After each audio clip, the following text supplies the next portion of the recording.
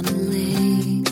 She is dreaming, she is drifting, never been so wide awake. Captured in the moment by the beauty all around her, there's nowhere else that she would rather be. Hello and welcome. This is Karen Motekaitis, and you're listening to How She Really Does It, the place where inspiration and possibility meet on KDRT 95.7 FM.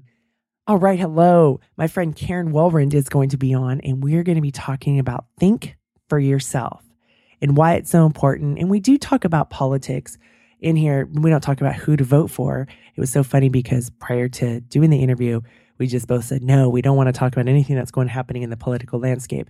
So one thing I do want to note is that while we may both be liberals, both Karen and I, we aren't saying that being a conservative is bad, because it's about you doing you and having your own filters. And we have some really good examples about people and their values, and having, we both have good friends who have different political beliefs or may have different beliefs. So we're not telling anybody one thing or another. And I just want to address that before we go into this conversation, because again, this is about thinking for yourself and taking things in through your own filter instead of what we say is the law or the rule or the way it is. All right, so enjoy this conversation with my friend Karen, and I will circle back afterwards. Thanks so much for listening. Karen, hello and welcome back. I'm so excited to talk with you today. Hello, my sister. It's always good to talk with you. And we're going to talk about thinking for yourself. I know. That's something, isn't it? Well, especially in this day and age where I think we're just so programmed to, know brand names, know this. And it's like, well, this is just what I do because this is what everybody else does. Yeah, I think that's right. And I think one of the things that I think is really interesting is sometimes we're so afraid to think for ourselves for fear that we're going to be branded based on the stereotypes that people will associate with your idea. Mm-hmm. And I feel like nowadays that it is more and more difficult to be a multi-layered person, to have all these different levels of thought and thinking, because society says if you believe one, you can't believe the other. If that makes sense. Does that make sense? It does make sense. Can you give an example? Well, for example, I think there's this idea sort of if you're liberal, you believe one thing, and if you're conservative, you believe another thing. And I certainly know, for example, people who are very liberal in one area of their lives and very conservative in other areas of life, and they sort of defy categorization. And I think that is actually more the norm than the idea that if you're liberal, you think of this whole list of things, and if you're conservative, you think of this whole list of things, and never the twain shall meet. I think that is so accurate. We're not black and white. We have many layers, and we're complicated creatures. Yeah, and I think, right now, of course, we're in the middle of a political season, right? So things are sort of amplified. But I think this is true in all areas of life, that we are less and less willing to get to know each other, right? Like we see one thing said, or we look a certain way, and we all of a sudden assume all these other things. Like, for example, one of the things that I think is really interesting for me is sort of the idea that if you are a person who says Black Lives Matter, then you clearly hate police officers, which to me is so ridiculous. Like, it's so obvious. Of course, you can honor the hard work that police officers do and realize that what they do is very dangerous and they're putting themselves in harm's way almost every single day that they go to work, and still say that all great people of all races need to be treated with dignity and respect. And lately, we're not seeing that in the Black community, right? That we're not seeing that Black people are given the same dignity and respect that white people are. And I this sort of idea that if you say, well, my dad's a cop, and I realize what a hard job they have, it necessarily means you're clearly racist, right? Because that's what some people will do. Or if you say, you know what, the Black community has faced a lot of discrimination, and people need to remember that Black's lives matter, means suddenly that you hate all law enforcement. But that's kind of what people do, right? Mm-hmm. And I find that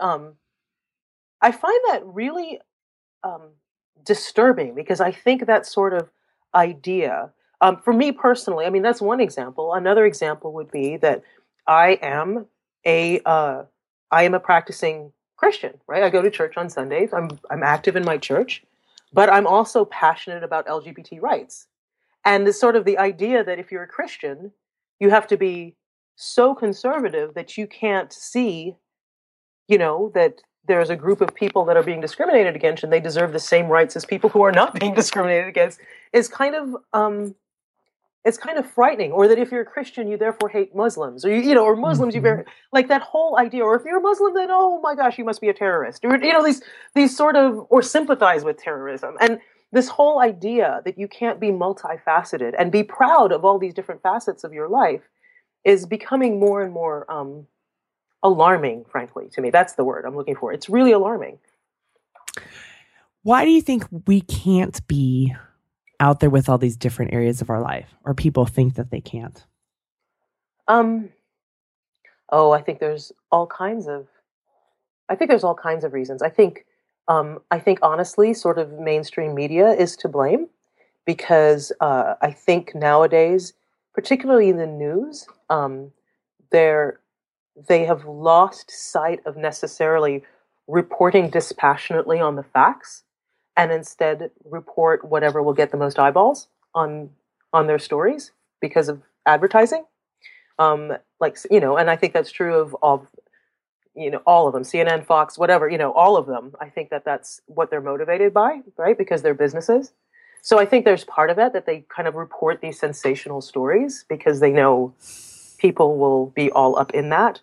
And I think part of it's also because a lot of us are on social media and we can kind of hide behind our keyboards and we can say loud and scream and not without really regard for the consequences, right? Because you're not actually looking at people in their faces. And I think that amplifies it as well. I'm really, as you can tell, I've got some passion around this. I'm really, really alarmed that we are unable to kind of, we're not as curious about people as we used to be. We're not curious about learning about each other in a way that I think is much more healing than this sort of quick assumption that we make. And I'm thinking about that, and I'm pondering over here, because what it comes to mind is, this desire for connection, this willingness to be vulnerable, and then also when you own just your beliefs, right? And they can be, because sometimes people fear of reprimand of, oh, I'm a Christian, but I support the LGBT community. Right. Right. And some people may say, I can't share that. Like, I support it, but I don't want whatever ramifications may come about. I mean, it'll be, really people criticizing. I mean, at least where I'm pretty fortunate where I live is, because I can be liberal and be myself and, and feel rather safe.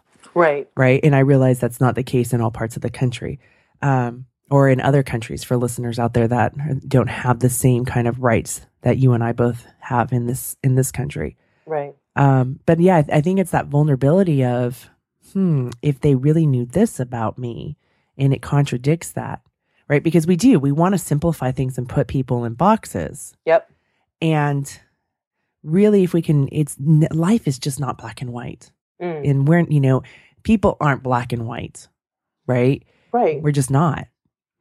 Right. And I'd like to think also, and this might be generous, but I'd like to think that most of us come to our beliefs, whatever they may be, because of experience and story within our lives, right? I'd like to think that we don't come to our value system just because the world just says, oh, this is how you should be. I'd like to think that, we have experiences and teachings from our childhood or whatever that help form some of these things. And I think story is such a powerful way of connection. And if we're not curious about each other's stories, right? If we just knee-jerk assume and not get curious about story, you avoid that connection, and that connection is harder to get to. So, I don't know. I don't know. I think but all I know is I'm alarmed. well, and it's interesting, and I don't know if it's just so much of the work that I do, and then in both in the coaching and the swimming and just being out, is that I truly believe, from what I see, and maybe it's just the way that I'm looking at it, is that people so want to be connected, but they're so not, right? Yeah. Like, so even with this Facebook thing, you can say, I have no idea how many friends I have, but you can say, well, I have all these friends, but Right. The other night when I wasn't feeling so good, who would I call on that list? Right. Right? Yeah. I'm not going to post it on Facebook. And I went through my list of people who I would call, and I called up one of my girlfriends. Right. So, I mean, that it's that who are the people on your list who've earned the right to hear your story. So I do think, if we could be vulnerable, if we could own our voice and speak our truth, not that you must believe what I believe. Right. But here's what I believe. And I use and I don't know if this is the appropriate word, but I use the word banter. Like, I have a good friend who's she's a Republican, very hardcore. All their license plates have GOP on it. Right. And I'm a Democrat, and I love having conversations with her. Right. Because I get to learn. I want to understand her perspective on things. And maybe there's a perspective in there that, I didn't see something. So I want to hear what she has to say, where I know somebody else who's a Republican who hates talking to me because I won't do what he says. Right. And I think that to me, you've hit on it. Like this, it's that curiosity, right? Mm-hmm. Like, you are curious about your friend who votes differently from you. Mm-hmm. And it sounds to me like your friend is the same way for you. And that's probably, your differences are in that way, it's fueling your friendship because you're learning from each other. You're curious about each other. Your outlook on the world, I suspect, is getting broadened because of this person who's very different from you, right? Mm-hmm. I think people who are different from us broaden our lives and broaden our outlooks. But that only works if both parties are curious, right? Mm-hmm. That only works if both parties are sincere in wanting to learn about each other and are respectful once they hear what they're going to hear. I agree with you. I certainly have friends who, like, one of my closest friends actually is a Republican. I also tend to vote Democrat. I would call myself a liberal independent, right? Mm-hmm. And I love having conversations with her because things about the conservative outlook that I might not have agreed with, after I speak with her, I can at least see the logic behind it. I still may not agree with it, but I get why you would get there, right? And I think I do the same for her as far as a liberal outlook, right? Like, she still might not agree with it, but she's like, oh, I can see why you land at that place. And again, it's all about sharing of story. But so few people are willing to do that lately, and that's what scares me. I have to say that for this friend of mine, I really cherish our friendship because she is willing to be vulnerable with me, and willing to treat my own vulnerability with honor. I was going to say respect, but I think honor is really a better word. I like that. Treat the vulnerability with honor. Sure, I think that's and it's so rare. It's such a it's so hard these days. And of course, I think, with all the media crazy and stuff that's going on around us, we're just, we just knee jerk more often, which I find it really saddening. Like, I actually feel true sadness when I think about it, because I think we're missing an opportunity to really connect, Yeah. I think about, like, my younger self, and this isn't a very proudful moment right now, but when I was young, college, outside of college, probably my 20s, I was more like that gentleman that I was referring to, whose name does not need to be spoken, but I throw him under the bus, but where I would want you to believe the way I believed, right? Because it was all about me. It was about validating me, and it wasn't about a curiosity, and it was just like, there's proof. Oh, see, I am okay. Right. It was that Wow, hustle for worthiness. that is deep. Yeah. That's really deep, actually. And now it's more like, oh, isn't that in understanding that, again, life isn't black and white, right? It's a world full of color. Right. And there is no right answer. So how is it, what works for you? And like you said about this idea of how we're shaped is based on our experiences and our story, right? So the things that are going to be really valuable to us are about our experiences. And my friend, she has her experiences. And so I'm always just really interested. And that may shift, as you were talking about being a multi-layered person, because she may have an insight to something where I would say, oh, well, that's Republican. But I'd be like, oh, but that's really important to me, that part of it, Right. that aspect. Right. Right. I really value that. And so instead of it, again, being Democrat or Republican, right, and so staunch, it's about, well, we are all humans, and here's some, I guess there's, the Democrat and Republican, right? We said we weren't going to talk about politics, and look at us. Yeah, well, it happens. Yeah. It's coming up. We're coming up. Let's just preface everything by whatever you're listening, please vote your heart, whatever that heart is. It's basically the point. No matter where. We respect your right to vote your heart. That's the whole point of this. That is the whole point. And it's about, like I was telling Karen beforehand, is the latest thing I've come up with is the Karen filters. Right. Yes. Or the Karen filter. So you go out there and you have these banters, you have these conversations. You may even be seeking somebody's advice who you really respect and trust. And then you go through and you process it. Okay, does that resonate for me? Like, are they, when they're giving this advice, like are they giving this advice based on my experience or their experience? Right. And from the perspective I'm looking at. So from my perspective, how does this work for me? And I think it's always important to run it through our filters. Yeah.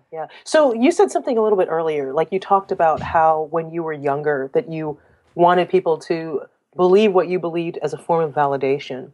Do you think that being able to be open to hearing other people's stories and other people's viewpoints is something that you can only get after you mature?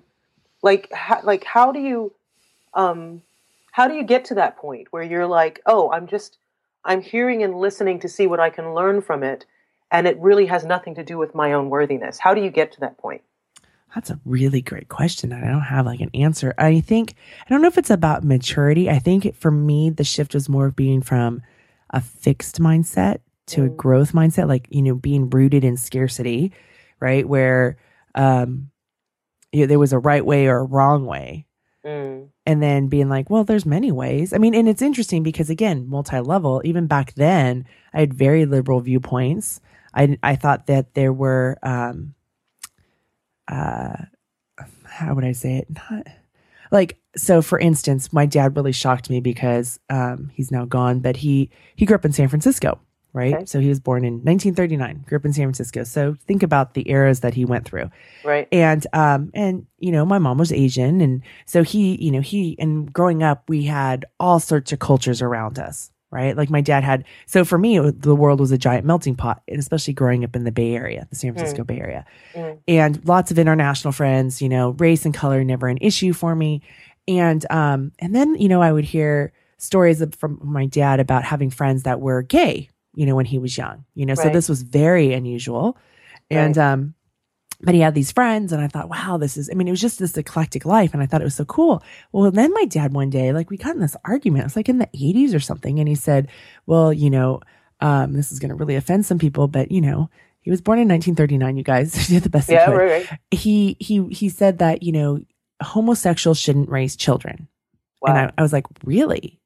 And he said, well, yes. And I said, well, why is that? He goes, because they could become gay. And I said, well, you have heterosexual. Wait, hang on. Let me get the laugh out there. Okay. Okay, go ahead. You have heterosexual parents who have homosexual children. It doesn't make sense, right? That just didn't make sense to me. And that was a conflict for me because here was my dad who was this liberal thinker.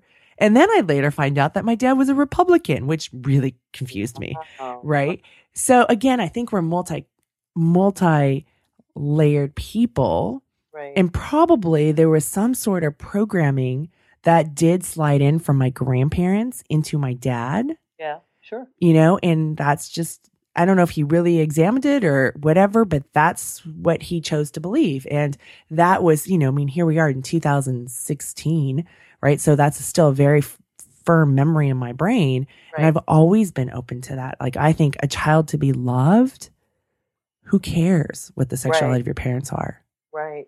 It's funny, as you were talking, I was thinking, so for me, when I started thinking, I think, about the story and what really sort of stretched my own thoughts about thinking about what I stand for, a lot of that for me happened in law school. And I suspect that that's probably true of a lot of lawyers, right? And I remember I had a professor, and I don't think, I really didn't think about politics or conservative or liberal much at all until law school. Sadly, I was in my last year of law school before I became a U.S. citizen, so I couldn't vote up until then. So I really just never really thought about it. I never really got into politics, or I never really got into, just even the media about social issues or anything else like that. I really just kind of was, I don't know, walking through life with my eyes half closed, I think, probably. And I had a professor who was a very devout Jew. She was amazing. She was one of my favorite professors that I had. And before she was a professor, she was involved in a case, and I don't want to say the name of the case because I will mispronounce it, but it was a case in, I believe it was Chicago, where the KKK was trying to march through a predominantly Jewish neighborhood, right? So they were going to go march through this Jewish neighborhood, and she was one of the lawyers on the case, and she was on the side of the KKK, right? And her reasoning was that even though she abhorred everything the KKK stood for, she felt that the right to free expression was enough. That if you start to dampen their right to express peaceably, then you start to dampen the right of everybody to express peaceably. And so it was important for her to say, as long as they're peaceful, right? And as long as they are not hurting or threatening anybody, they should have the right. And I remember just sort of being horrified, right, as she told this story, right? Like, how could you do this kind of thing? But also sort of deeply admiring that she had this sort of conviction of what was important to her.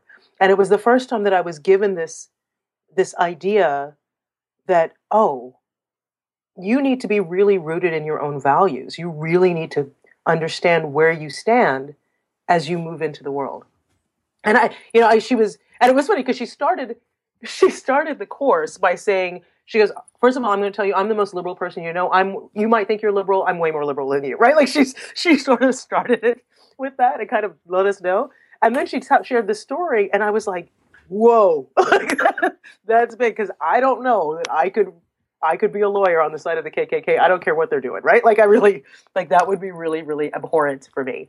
But wow, what a great story of being rooted in what your values are and what you hold dear, and standing up for those values. I deeply admired her for being able to do that.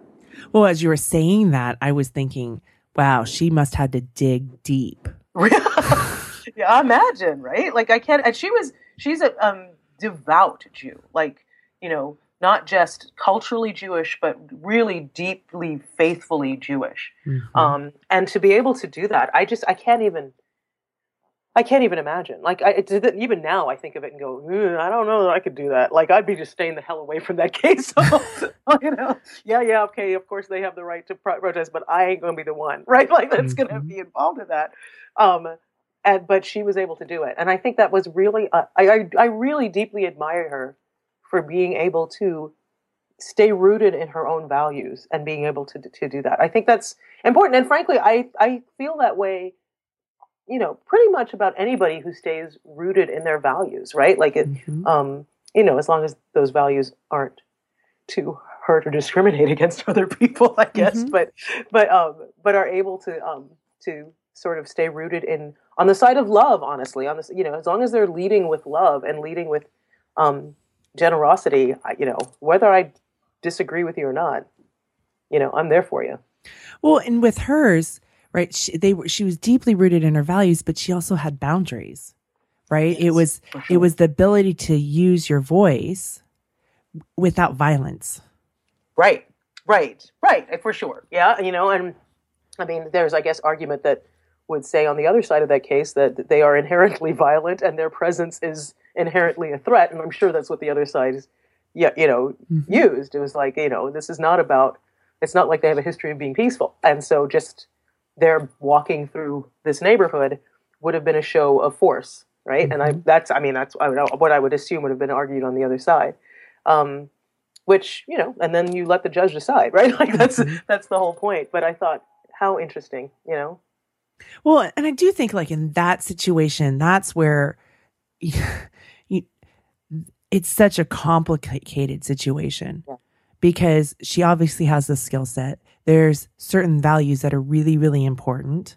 Yep. And then there's also, this organization and what they stand for, which can violate the values, and being able to compartmentalize that for, in some ways, the greater good.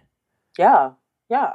And we can't do that just about who we vote for, right? Like we can't allow each other, we aren't able to allow each other that sort of difference based on or just say, whatever, I'm gay or I'm whatever. Like if you are one thing, then therefore all these other things must be what you're about, right? Like you must be for all these other things. If you are conservative, then you must be for all these other things. And I feel like a lot of times people are very conflicted, right? Because they might self-identify as one thing, right?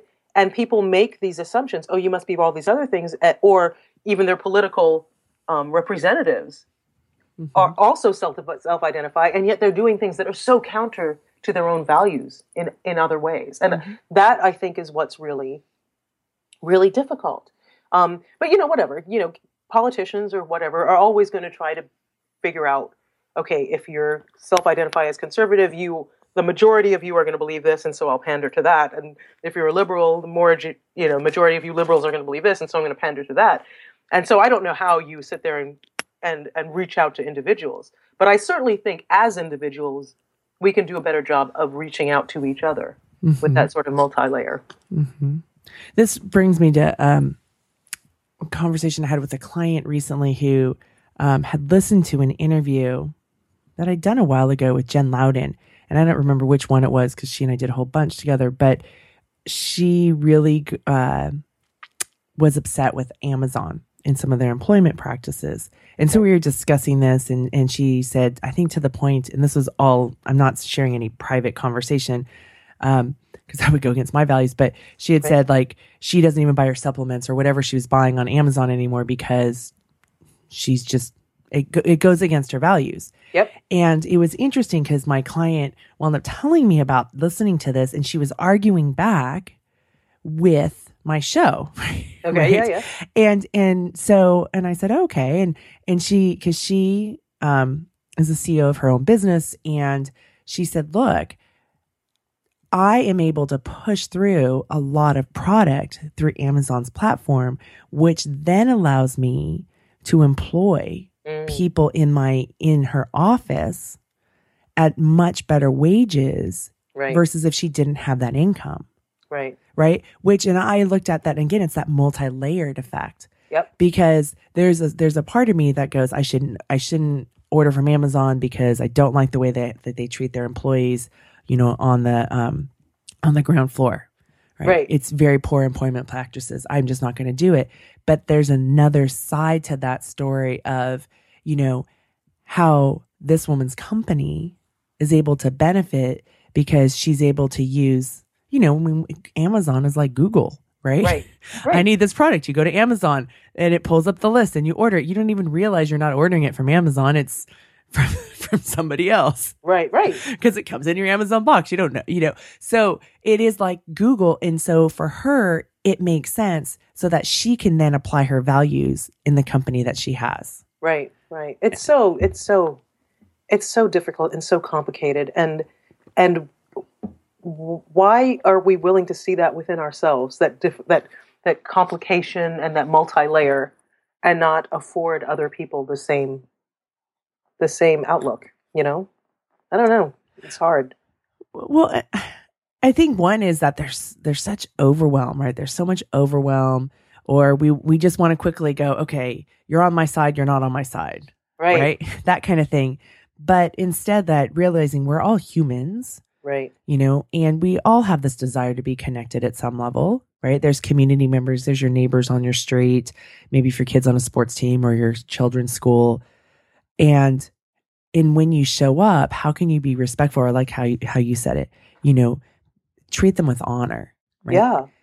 Yeah. And also the understanding that just because I disagree with you doesn't mean that I can't show you loyalty, right? Or respect or friendship, That's right? beautiful. To sort of understand that just because I disagree does not mean that my disagreement somehow is indicative of me finding a character flaw within you, right? And I don't know how you do that. Like I don't know how you can, you and I have both talked about friends that we are able to do that, and I guess it's that whole trust and sharing of story thing. But it's so difficult to find someone and go, wow, we fundamentally disagree about things, and yet I can show you loving kindness and I can show you honor, and it's not a struggle for me to do so. That's really, really tough. I'm just thinking, I'm pretty impatient with shallow conversations. Yeah. Like I call them courageous conversations where you can talk from your heart, and it can be about politics, right? Because that can be definitely a courageous topic because people don't want to, we didn't want to talk about it and here we are. But, Yeah. but I think, when you can have those heartfelt conversations, this is what I believe. This is what I think. And those are the conversations that I love to be a part of. I don't think, I think I scare people. Yeah. Because I don't think, I think again, it's that fear of being judged or criticized, or if you think this, then I must therefore think it. Yeah. And I'm like, no, if I think this and you think different, I want to hear what you have to say. Yeah. So maybe the onus is on us. Like maybe the onus is on us to, one, be curious, and then be really mindful of how we speak so that it is not imparting judgment. Do you know what I mean? And when I say not imparting judgment, imparting judgment on the person, not necessarily the idea. I mean, I think we can judge ideas. We can certainly judge ideas as being right or wrong for us without judging the person. I can certainly look at somebody who votes differently from me or believes on social issues differently from me, and to a certain extent go, wow, I fundamentally disagree with you, and yet I know that you have a good heart despite disagreeing with me. And I think that's really, really hard for people. And I don't, and I'm not entirely sure why. And also to that extent, to that thing, also being able to know to myself and go, wow, I fundamentally disagree with this person to the extent that I think what they believe hurts me. And so I'm going to create the boundary around me that keeps me safe without lashing out at that person, without trying to make that person feel worse. If you know what I mean. For me, a lot of that has to do with race, right? Like I can think of people that I think are generally fundamentally good people that have ideas on race that absolutely clash with mine. And so there comes a time when I have to go, you know what? Continuing to have conversations about this is not good for me. Knowing where this person stands on race makes me feel unsafe. And so I'm going to respectfully create some distance between us. And it's not about me assuming the very worst of this person, but knowing that I need to take care of myself in this relationship as well. That's so beautiful. You think so? I do think so.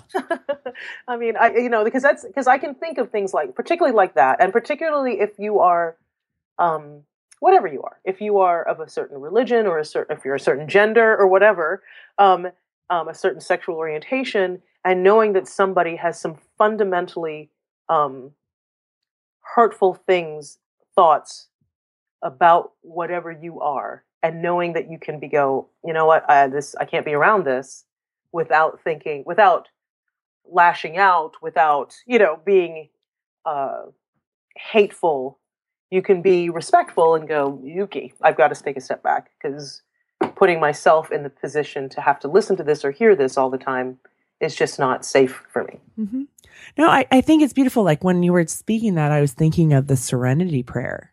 Right? Because that's exactly what it is. It's not giving up. It's knowing that this is somebody's viewpoint, and that it doesn't matter. Yeah. Right? They are going to be in that, and to be around somebody that's filled with hate is costly. It's toxic. Yeah. Yeah. And what I think also is interesting, like I would venture to say that for those people who have that I don't know that all people who are very anti fill in the blank, right, are necessarily, they would say that they're motivated by hate, right? If you know what I mean. Like people who are, like people I know who, let's say, are anti-gay, for the, that I would venture to guess that most of them would use something other than hate, right, to describe their motivation for why they believe the way they are. It's, it's morality, whatever. They come up with something. Now, does that mean that I'm ever going to agree with them? No. Does that mean that I want to be around that? Absolutely not. Because to me, regardless of the rationalization that you use, the stance for me feels hateful, and so I can't be a part of that. But I can also get to the point where I'm like, this person isn't trying to be hostile, right? I can get, my head around that, going, they're not trying to be. Their original, their intention is not to be hostile, even though the effect is. And I think that's really, because I can feel that way about them. Like when I distance myself from somebody who is anti-gay or anti-Muslim or something like that, that in their mind might look hateful, but that's not my motivation. My motivation is I can't be around that. That's very hurtful thinking for me, and I can't be a part of that, right? And so I'm going to remove myself. I'm going to disagree with you. I may even be loud about that idea of being anti-gay or anti-Muslim or anti-whatever it is, or anti-black or whatever, right? I can be loud about why I think that's wrong without getting personal about you specifically.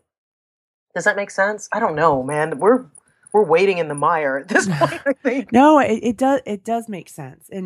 And I think that goes back to like, was it Don Miguel Ruiz, the 4 agreements, right? Yeah. The second agreement is don't take anything personally. And the third one is don't make assumptions. Right. Right. And that's, and I think it's particularly hard with family members, right? Right. Like when you have a family member or somebody who has, like, let's take your dad, right? When you have a dad who has loved you and taken care of you and has, provided for you the very best way he could, right? That has some fundamental ideas that you patently agree with. You have to get to the point where you're like, okay, how do I reconcile this person who's been loving in my life and has these ideas that I consider to be a hateful stance? Like that's a hard thing to do, to be able to go, okay, you know what? I'm going to respect my father and I'm going to respect him, but I can still fundamentally disagree and be loud about it if I need to with some of the stances he's taken. I think it's so hard with family members. Well, and I think it's so important. Like I did this with a client once. She was really struggling with her partner and trying to decide to be in this relationship or not. And the question I asked is, do you love all of him? And then I think that part's important because we just want to love the light. Yes. But, that's a part of who they are. And their dark is also a part of who they are. Yeah. And so being able to love all of them is important, in knowing, because there's a part of me that can be crazy. Right? Sure. I can get really angry, and my kids know that's like, oh, mom is being crazy right now, but they can still love me. It's just a part of who I am. We have our dark sides. Right. And I think that lets us, step away from perfection. And with my dad, it was a little like, and I think part of it, so when you asked about the question about maturity, but my brain being able to understand more abstract. Right. Or like now as a 43-year-old woman, I can sit here and go, well, of course. I mean, it makes sense, Yeah. And if I were to do more digging, which I would do now if we were having that conversation, I would be fascinated why he would believe that. Right. Right. When it contradicted so much of other things. Right. Right. And I do believe that we get kind of programmed, and maybe he hadn't, that was just kind of more his knee jerk reaction. Right. Right. Right. And what I think is, like, for my own father, what I think is really interesting is watching my own dad, is I know 30 years ago, my father was far more conservative than he is now, right? Like, far more. Like, I think he, I don't know that he would have ever come out as anti-gay as much as he would have been like, I just don't get gay people, right? Like, that kind of sort of, I don't understand it, right? That makes no sense. Whereas now I would say he is vocal about gay rights, right? Like, he is, like, he is loud, right? About gay rights. And I think it took his own evolution to get to that point. And so the other thing is that I think we also need to allow each other fluidity, and the potential for fluidity. I think we're so easy to just say, okay, this person believes this, I'm going to shut them down and not have anything more to do with them, without thinking, well, this is what they believe now. Maybe that will change, and is the light, as you put it, worth sticking around, as they are fluid in where they stand on certain things.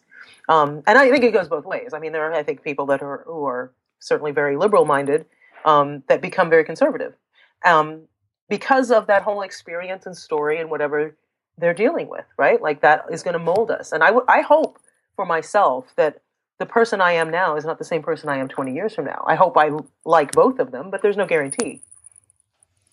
I want to be a better version of who I am. Sure. Yeah. I think that's the goal, right? Is that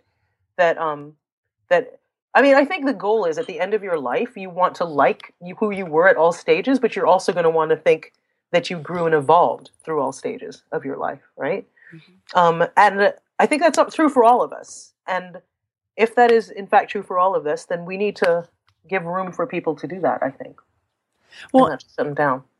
Yeah, I think giving room for people, and then also going back to, because, and maybe this is the other part of the equation, is, so when somebody shares their viewpoint, right, if we and think in this world of immediacy, right? Yeah. You can go on the computer and buy something and have it in your house in 2 days, or apparently now in an hour, right? Right. Or if you have a question, you go to Google and you get an answer, right? Where before you'd have to like pull out an encyclopedia and do a whole bunch of work. And that meant you had to go to the library. Right. So this idea that somebody shares their viewpoint, and then we now must need to take that on, right? And put it on ourselves and say, okay, I'm going to wear this, without going, wait a second. Before I put it on, let me think, do I like it? Yep. Is it my style? Yep. Is it the color? And I know I'm really, it sounds like I'm dumbing it down, but I really thinking about putting on other people's beliefs. Yep. And for whatever it may be. And instead it's like, okay, so it's going back to that, what I'd said earlier, that Corinne filter. Yeah. Yeah. And I think also the idea of questioning where it comes from, right? Like, I think a lot of us are, again, dumbing it down. It's like, if it's on the internet, it's got to be true, right? Or if the New York Times said it, it's got to be true, right? Like, or whatever, right? Like, there's this sort of, it has to be true because I read it somewhere, or it was in an article, or whatever, and not going, is that really fact? How much of what I'm reading is fact, and how much of it is subjective and opinion, and how much of that do I need to take on because I trust the source as being factual? I trust that the way that the source has interpreted something that happened as being something that resonates deeply with me, right? I think that we need to do all of that. I just think we need to do more work. I think we need to be more curious about everything, about each other, about what we read, about who we vote for, about who we friend, everything. We just need to get more curious about it. And then, like you said, put it through that filter before we take it on. Yeah, that filter becomes really important. And the other area that I was thinking of is, so we could step out of politics, but is the food. Right. Go on. Yes. And so, a couple weeks ago, one of my coaches, my swim coaches, had said, he's like, we should have a conversation with our team about what to eat. And I looked at him. Oh, whoa. I'm like, oh, because and there are swim teams that, say this is what you need to eat nutrition wise. And I think I was more vocal, probably 10 years ago than I am now. And I looked at him and I'm thinking, I was like, food is like religion. Yeah. And I said, and you can't get the scientists to agree. And then we're going to say X. I am like, I'm not willing to, and in that situation, I'm really not willing to put myself out there, because the other side is what I teach with my clients, right? Is that you are your own best guide. Yep. And it's about you noticing what works for you. Right. There's not a right answer, and there's not a one standard thing. And, so, and I think when we talk about think for yourself, it can go into the arena of food. It can. And actually, as you say that, it also goes into the arena of beauty, right? Mm-hmm. Because, one of the things that I talk to about, sort of self-esteem and about claiming your own beauty is that even if you look at the media, right, over the last, say, half century, what is beautiful has changed so radically. Like 50 years ago, you couldn't be non-white and be beautiful, right?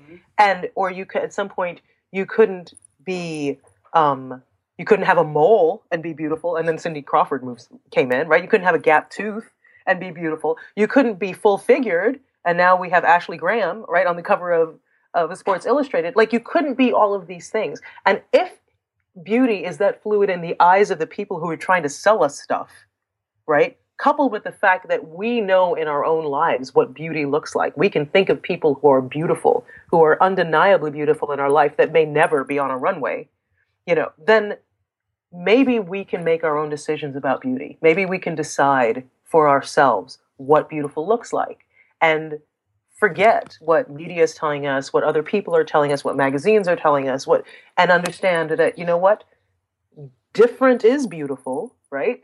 And I get to decide what that is for me and claim it in my own thing. So it's on everything. That's such a good point because, again, I'm half Korean, right? Mm. So, and I have black hair, black, dark brown hair.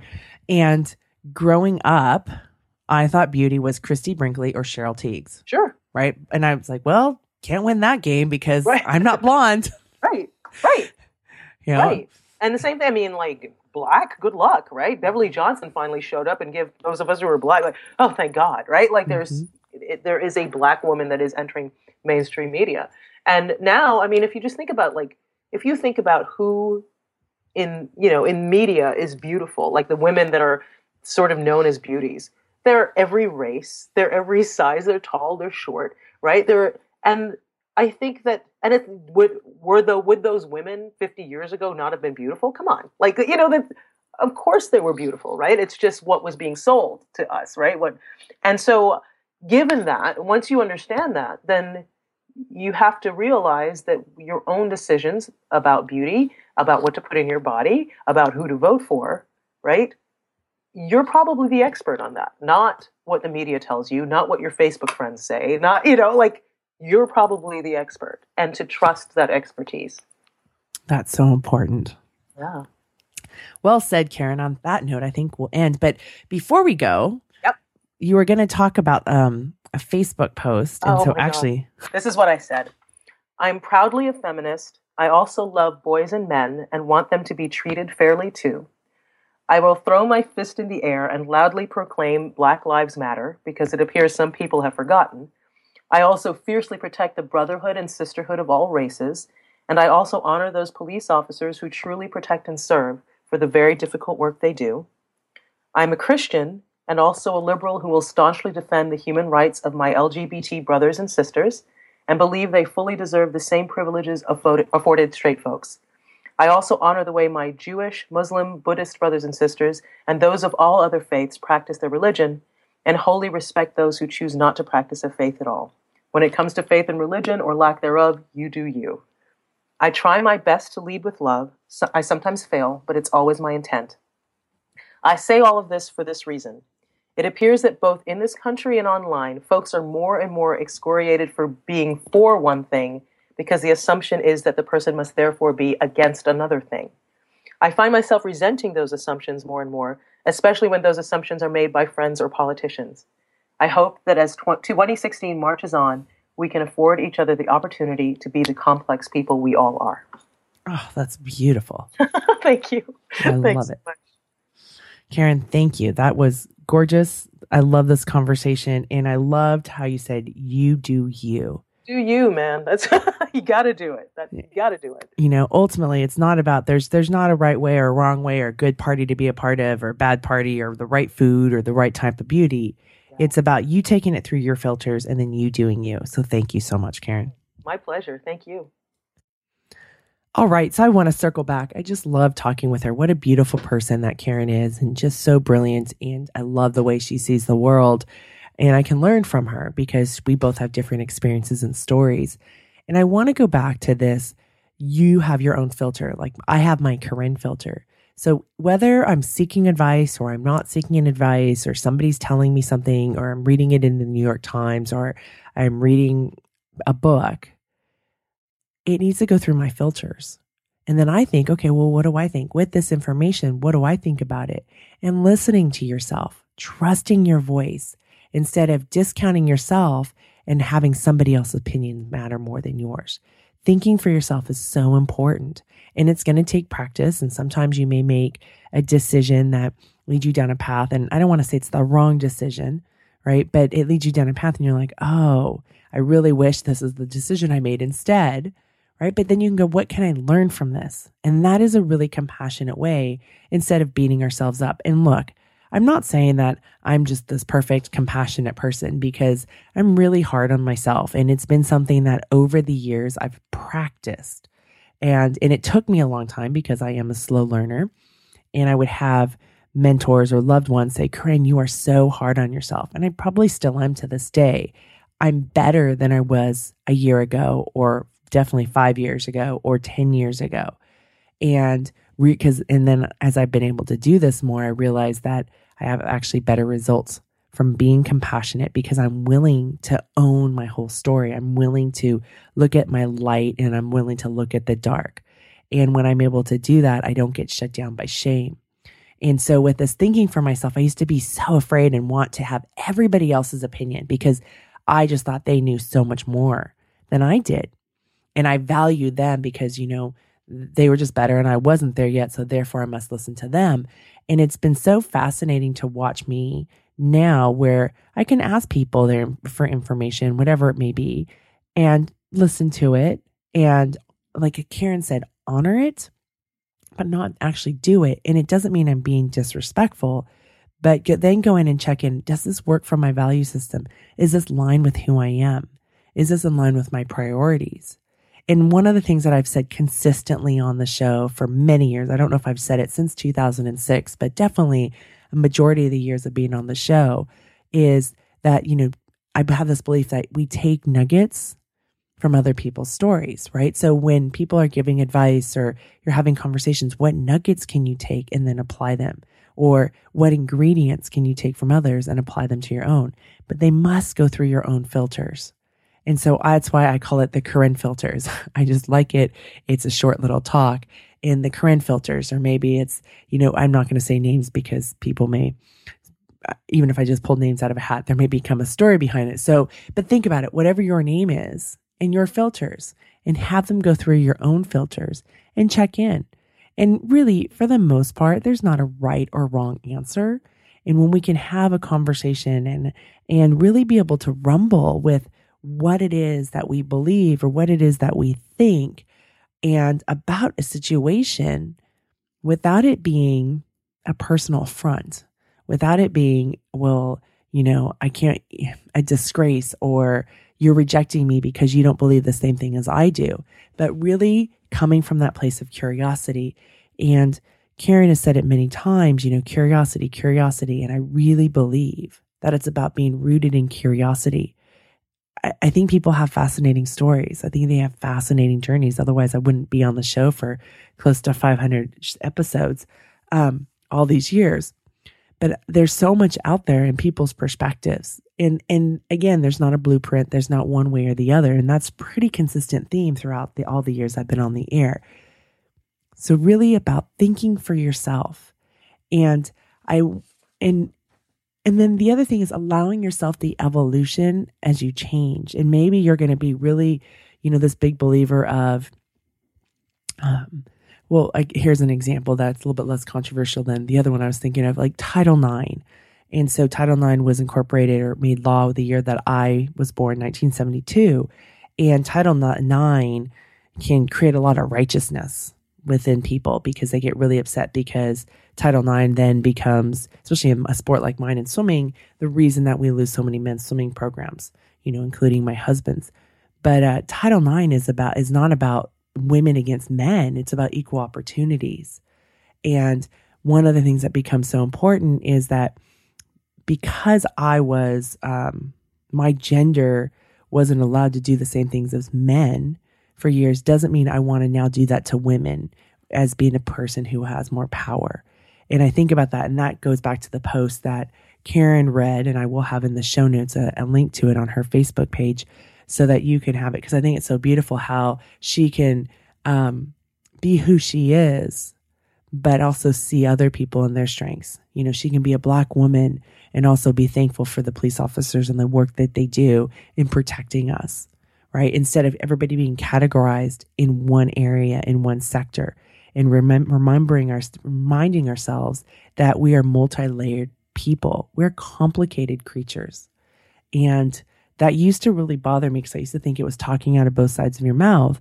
But what I realize is that it's going to be different situations. And the story that she said about our Jewish law school professor who represented the KKK is such a beautiful story in the sense that that woman really dug deeply and really dug into her values and what she believed was right, even though there was some clashing. It's not necessarily nice and clean.